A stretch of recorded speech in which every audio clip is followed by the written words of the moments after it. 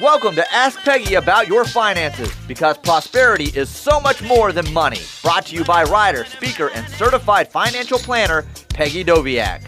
Hello and welcome to the Ask Peggy About Your Finances show. My name is Peggy Doviak and I am a certified financial planner practitioner. And this week's show is the best of the Ask Peggy questions. So you're going to listen to questions that people have asked me. I provide answers. Remember, they're educational, so you need to ask your certified financial planner practitioner if they would work for you. And you can submit questions to my Facebook page, Ask Peggy. Thank you to Voices of Oklahoma, KVOY 104.5 FM, for the opportunity to share my ideas. Thank you also to Sports Talk 1400 in Norman for production and studio assistance.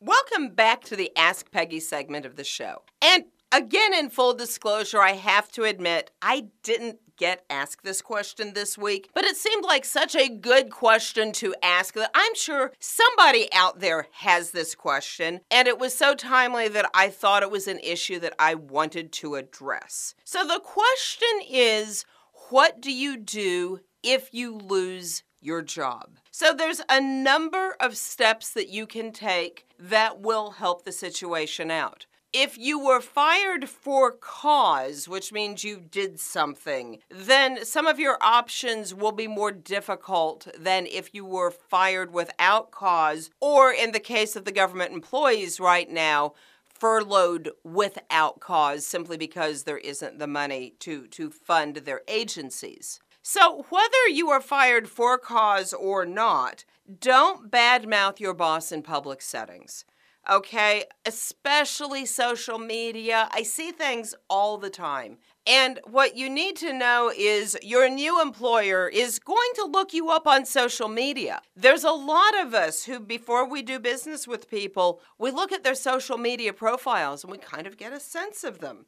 So your new boss is going to look at your Facebook page. You need to just expect that. They're going to read your Twitter feed. So don't badmouth your old boss, because it may really impact your situation, and two, it's just really bad form. Resumes have changed quite a bit from the maybe 20 years ago that you may have been trying to pull one together. You know, if you've done a resume recently, your resume's probably good. But if you've done an old resume, you really need to go online and look at how the new resumes are being written. They're very targeted towards jobs. They're not a laundry list of everything that you've done. Now, that being said, you may have left things off of your resume that you've done since the last time you put it together. So make sure it has everything that you've done that's relevant, but really make sure that your resume doesn't look tired and dated and really focuses in on the job that you're looking to get, which means you may actually create different resumes for different job applications. Just be sure,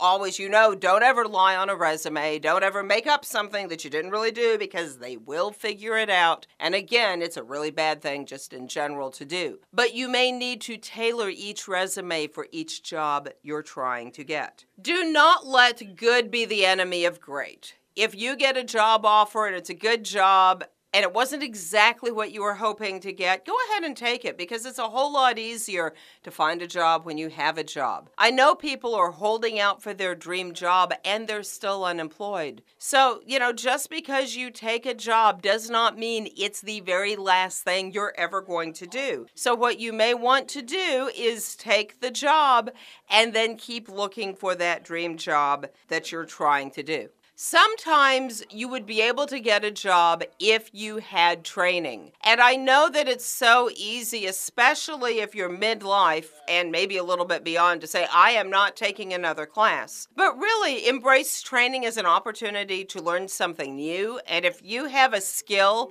that you don't have that's standing between you and your ability to get a job, fix that. And that's going to make it a lot easier. And if you embrace it as an adventure rather than being really angry that you have to do it, you're going to feel a lot better about it. In the meantime, cash flow is king.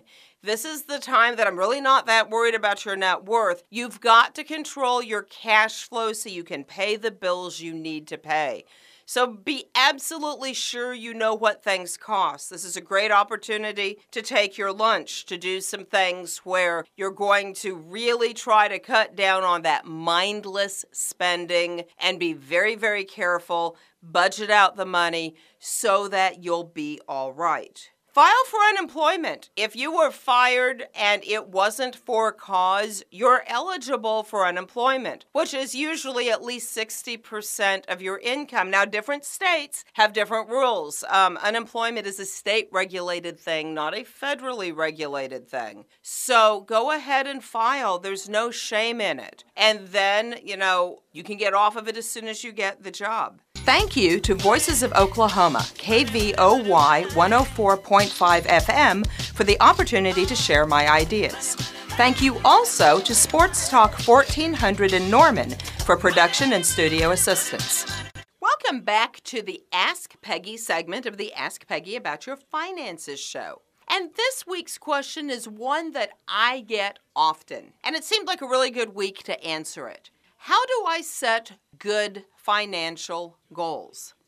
And I want to get a little bit aspirational because next Monday is Martin Luther King Day. And I think that most of our financial goals start out as dreams. And there's nothing wrong with dreaming. In fact, sometimes dreaming will give you the motivation and the drive to try to go do something better than you ever thought you could do in your life. So I am a big believer in dreaming. But the problem with dreaming is it's not specific and it's not really very tangible sometimes. So what you want to do is start with your dream, but then turn your dream into a goal. And a goal is different from a dream in that a goal has a specific amount of money, it has a timeline to achieve it, and it makes reasonable assumptions. So rather than saying, I want to retire wealthy someday, I hear that all the time. And in fact, I've probably said it a couple of times. But that's not a financial goal. What does wealthy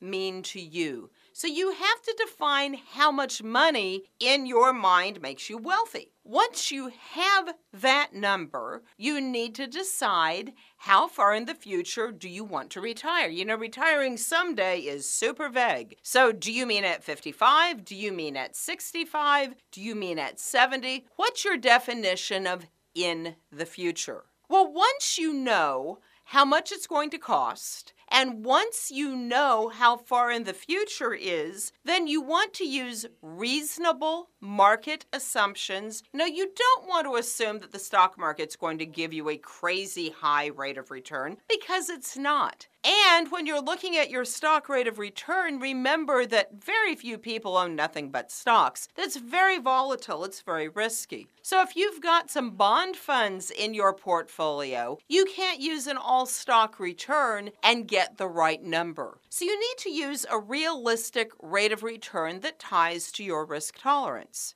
Well, those are the three magic ingredients. How much money do you need? How long until you need it? And how much can you reasonably expect the market to grow each year adjusted for inflation? That will let you see what you need to do to reach your goal or your dream. Now, sometimes the goal ends up being a little unreachable. I had someone who wanted to retire at 50 and they were 45 and they didn't have a lot of money saved, and I kind of didn't think it would work, but I ran the numbers anyway just so that I wasn't the spoil sport. So he's like, well, maybe I'll retire at 60, which was a really great idea because it gave him the time to save the money that he needed. He still gets to retire early, just not by 50. So look at everything and make adjustments. Maybe you don't need as much money to live on. Maybe you want to travel less or not buy a second home or just, be a little bit more careful. But just look at everything honestly. Look at everything realistically. Maybe work harder. Maybe save more. You've got a lot of options to help yourself achieve your financial goals. And when they're rooted in all of that data, you've got a much higher probability of being successful. Yes, stuff goes wrong all the time. But if you're really specific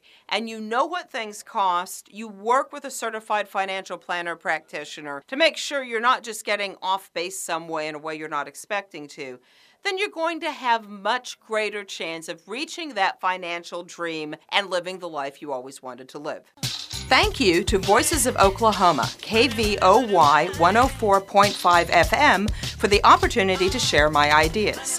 Thank you also to Sports Talk 1400 in Norman for production and studio assistance. Welcome back to the Ask Peggy segment of the Ask Peggy About Your Finances show. And remember, you can send a question to me at askpeggy.com. On the contact page, there's a spot to type your question in, and I review those. And then I try to choose things that people are asking more frequently. I have had the following question many times, even among people that I've talked to before, and so I feel like this is an important enough question that I want to review it with you. And the question is, Peggy, I've heard that I can't itemize my deductions on my taxes anymore. Is that true? The answer is no. That's not true, but let me back up a little bit here. It's usually in the context of itemizing medical bills, which is now at the 7.5% of your adjusted gross income level again, or it's looking at charitable donations. I'm really very worried about this common misconception that I'm hearing, because I'm afraid it's really hurting the charities where, sometimes people give to charity out of the goodness of their heart, and sometimes they give to charity to lower their taxes. So, no, you can still itemize deductions. You can still deduct your donations to charity. Here's the problem. Your standard deduction has gone, if you're married, to $24,000. If you're single, it's $12,000. Losing the exemption doesn't help you out at all. It's not like that's giving you any form of credit. It's just money you don't get. So you still have to have more than $24,000 of deductible stuff in order to take the itemized deduction if you're married filing jointly. So that would include your mortgage interest up to the $750,000. That would include $10,000 state and property tax. That would include your medical. That would include your charitable donations. So it is very possible to take those deductions. They just have to add up to more money. Some people are really angry about this. Well, I can't believe I don't get to take my charitable deduction. I can't believe I don't get to itemize. Now, if you listen to the show, you know I'm not a big fan of a lot of things that go on. However, I have to say that really, if you're getting more money in the standard deduction than the itemized deduction, you're getting a bigger refund. Because they've raised the standard to 24, you get 24 whether you never were able to take a itemized deduction before or not. So from an individual perspective, the raising of the standard deduction limits is nothing but good. Now, I wish they hadn't eliminated the exemption, but that's actually a separate deal. You're probably able to take more than you were unless you had a lot of donations. What some people are doing, if they can plan their deductions, is they're doing a lot of charitable donation in one year and bulking things up to raise it back to the itemized level, and then they're taking the standard deduction the second year. Which, again, this is hard for charities that count on regular cash flow. I'm just hoping that people pretty much split 50-50, because the people who give will be giving twice as much as they were before, because they're going to bulk it up into 1 year and then take the standard deduction the next year. I understand with your mortgage interest, you can't do that. In fact, you really specifically can't do that because people started trying. With your property tax, the paying it early, that's still a little iffy, but from what I've heard out of the IRS is, no, you can't pay your property tax early and bulk it up into 1 year either. I think there might be clarification there, but to the best of my knowledge, we don't have that clarification yet. So you haven't lost your ability to itemize your deductions. They've just raised the standard deduction limit so high that you probably can't get there.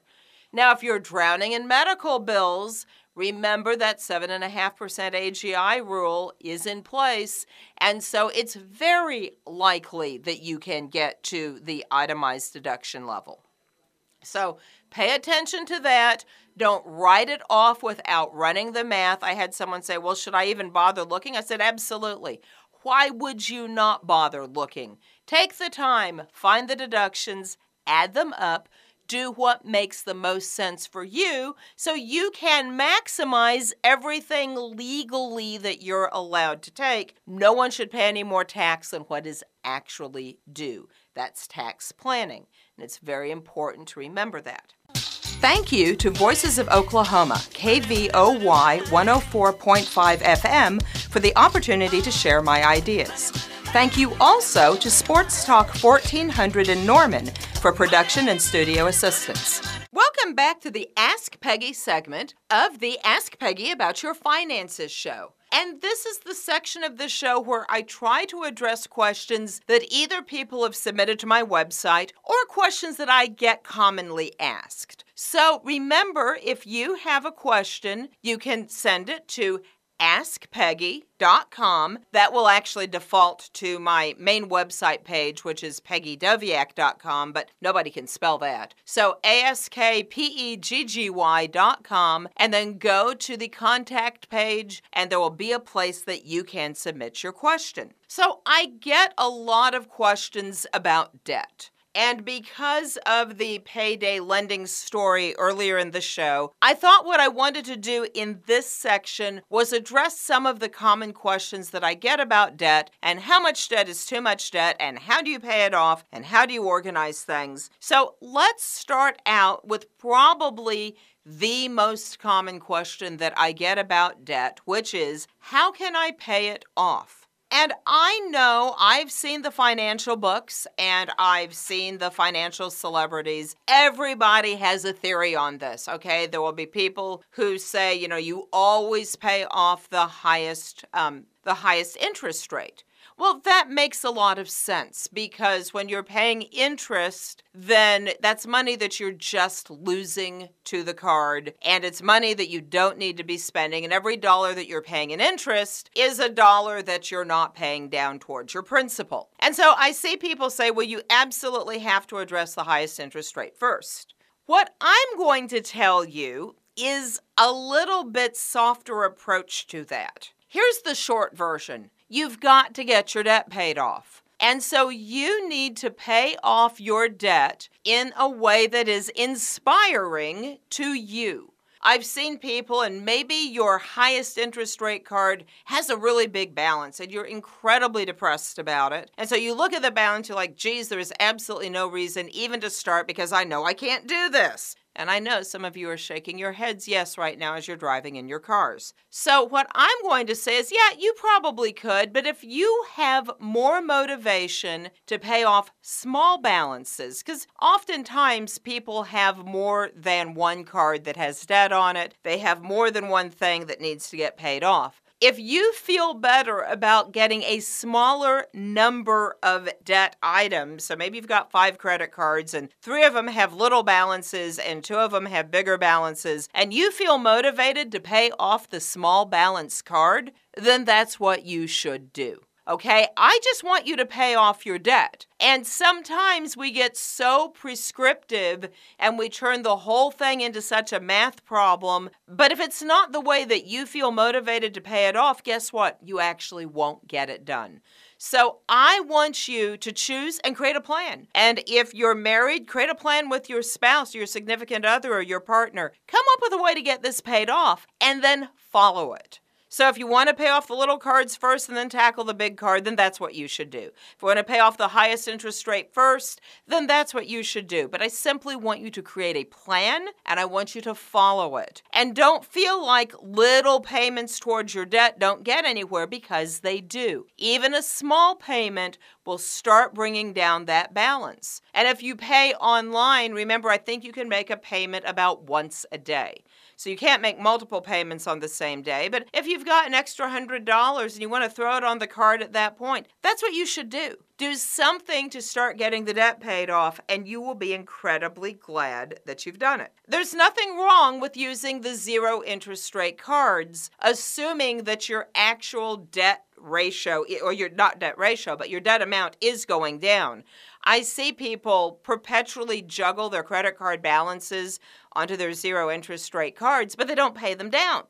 Well, that doesn't do you any good. You need to pay your debt down. So the zero interest rate cards are fine. Be really careful. It's so easy for your money to get away from you because life gets in the way. But be paying down the debt, even if you're trying to manipulate the system. So let's look at some of the debt to income ratios that are considered acceptable. Your total debt that you should have, now that would be minimum payments on cars, that should be cards, and car payments and mortgage payments shouldn't be higher than 33% of your income. So you come up with how much you make every month, and your payments towards your debt shouldn't exceed 33% of that number. The maximum amount of your mortgage should be 28%. So if your mortgage payment is more than 28% of your monthly take-home pay, that mortgage payment it's too high. A lot of times banks won't even loan you money higher than that ratio. So what do you do if that ratio is higher than that, especially your total debt? Well, start paying it down. So just start working on it. You don't want to have more than 33% at the end of the day. If you start making payments, it gives you a ratio to work towards. Then once you get to that ratio, then you keep going. I don't hate mortgages. I'm not someone who says you need to buy your house with cash. I know some financial celebrities say that. What I do worry about are people who buy too big of houses and they get house poor, which means all their money is going towards their mortgage. That puts you in a bad financial situation, both to have a life outside of your mortgage, as well as the ability to pay for things that happen along the way that you're not expecting. So a conventional mortgage within the right percentage, you know how you're going to make the payment. You put 20% down. I know that's old-fashioned. I know you really don't want to put that much down. But if you put that much down, you don't have to pay private mortgage insurance or PMI. That's a good thing. If you insist on going less than 20%, then put a sizable down payment down on your house. Do not get over-leveraged. Do not get over-financed. It will put your financial life in a lot of peril. It will really impact your mental outlook. It will impact everything about you, and it's not a healthy place to be. But a mortgage per se isn't evil. Even a car payment that's a reasonable amount doesn't freak me out. It's the consumer debt that worries me, and that's what I want you to really try to get paid off. Thank you to Voices of Oklahoma, KVOY 104.5 FM, for the opportunity to share my ideas. Thank you also to Sports Talk 1400 in Norman for production and studio assistance.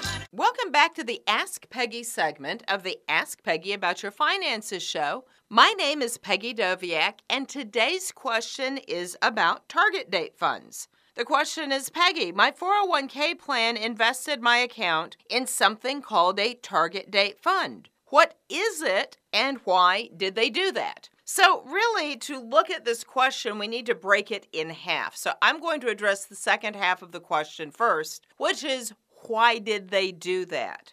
It used to be that if you had a retirement plan, like a 401k plan at work, then you would have the money that went into your account, and the primary concern was that you didn't lose any money. So if you never made any investment decisions at all in your account, then it stayed in money market. And a money market fund is kind of like a bank account. It might pay just a little bit more interest than a bank account, but not much. So basically, when you had your 401k plan, it was like money in the bank.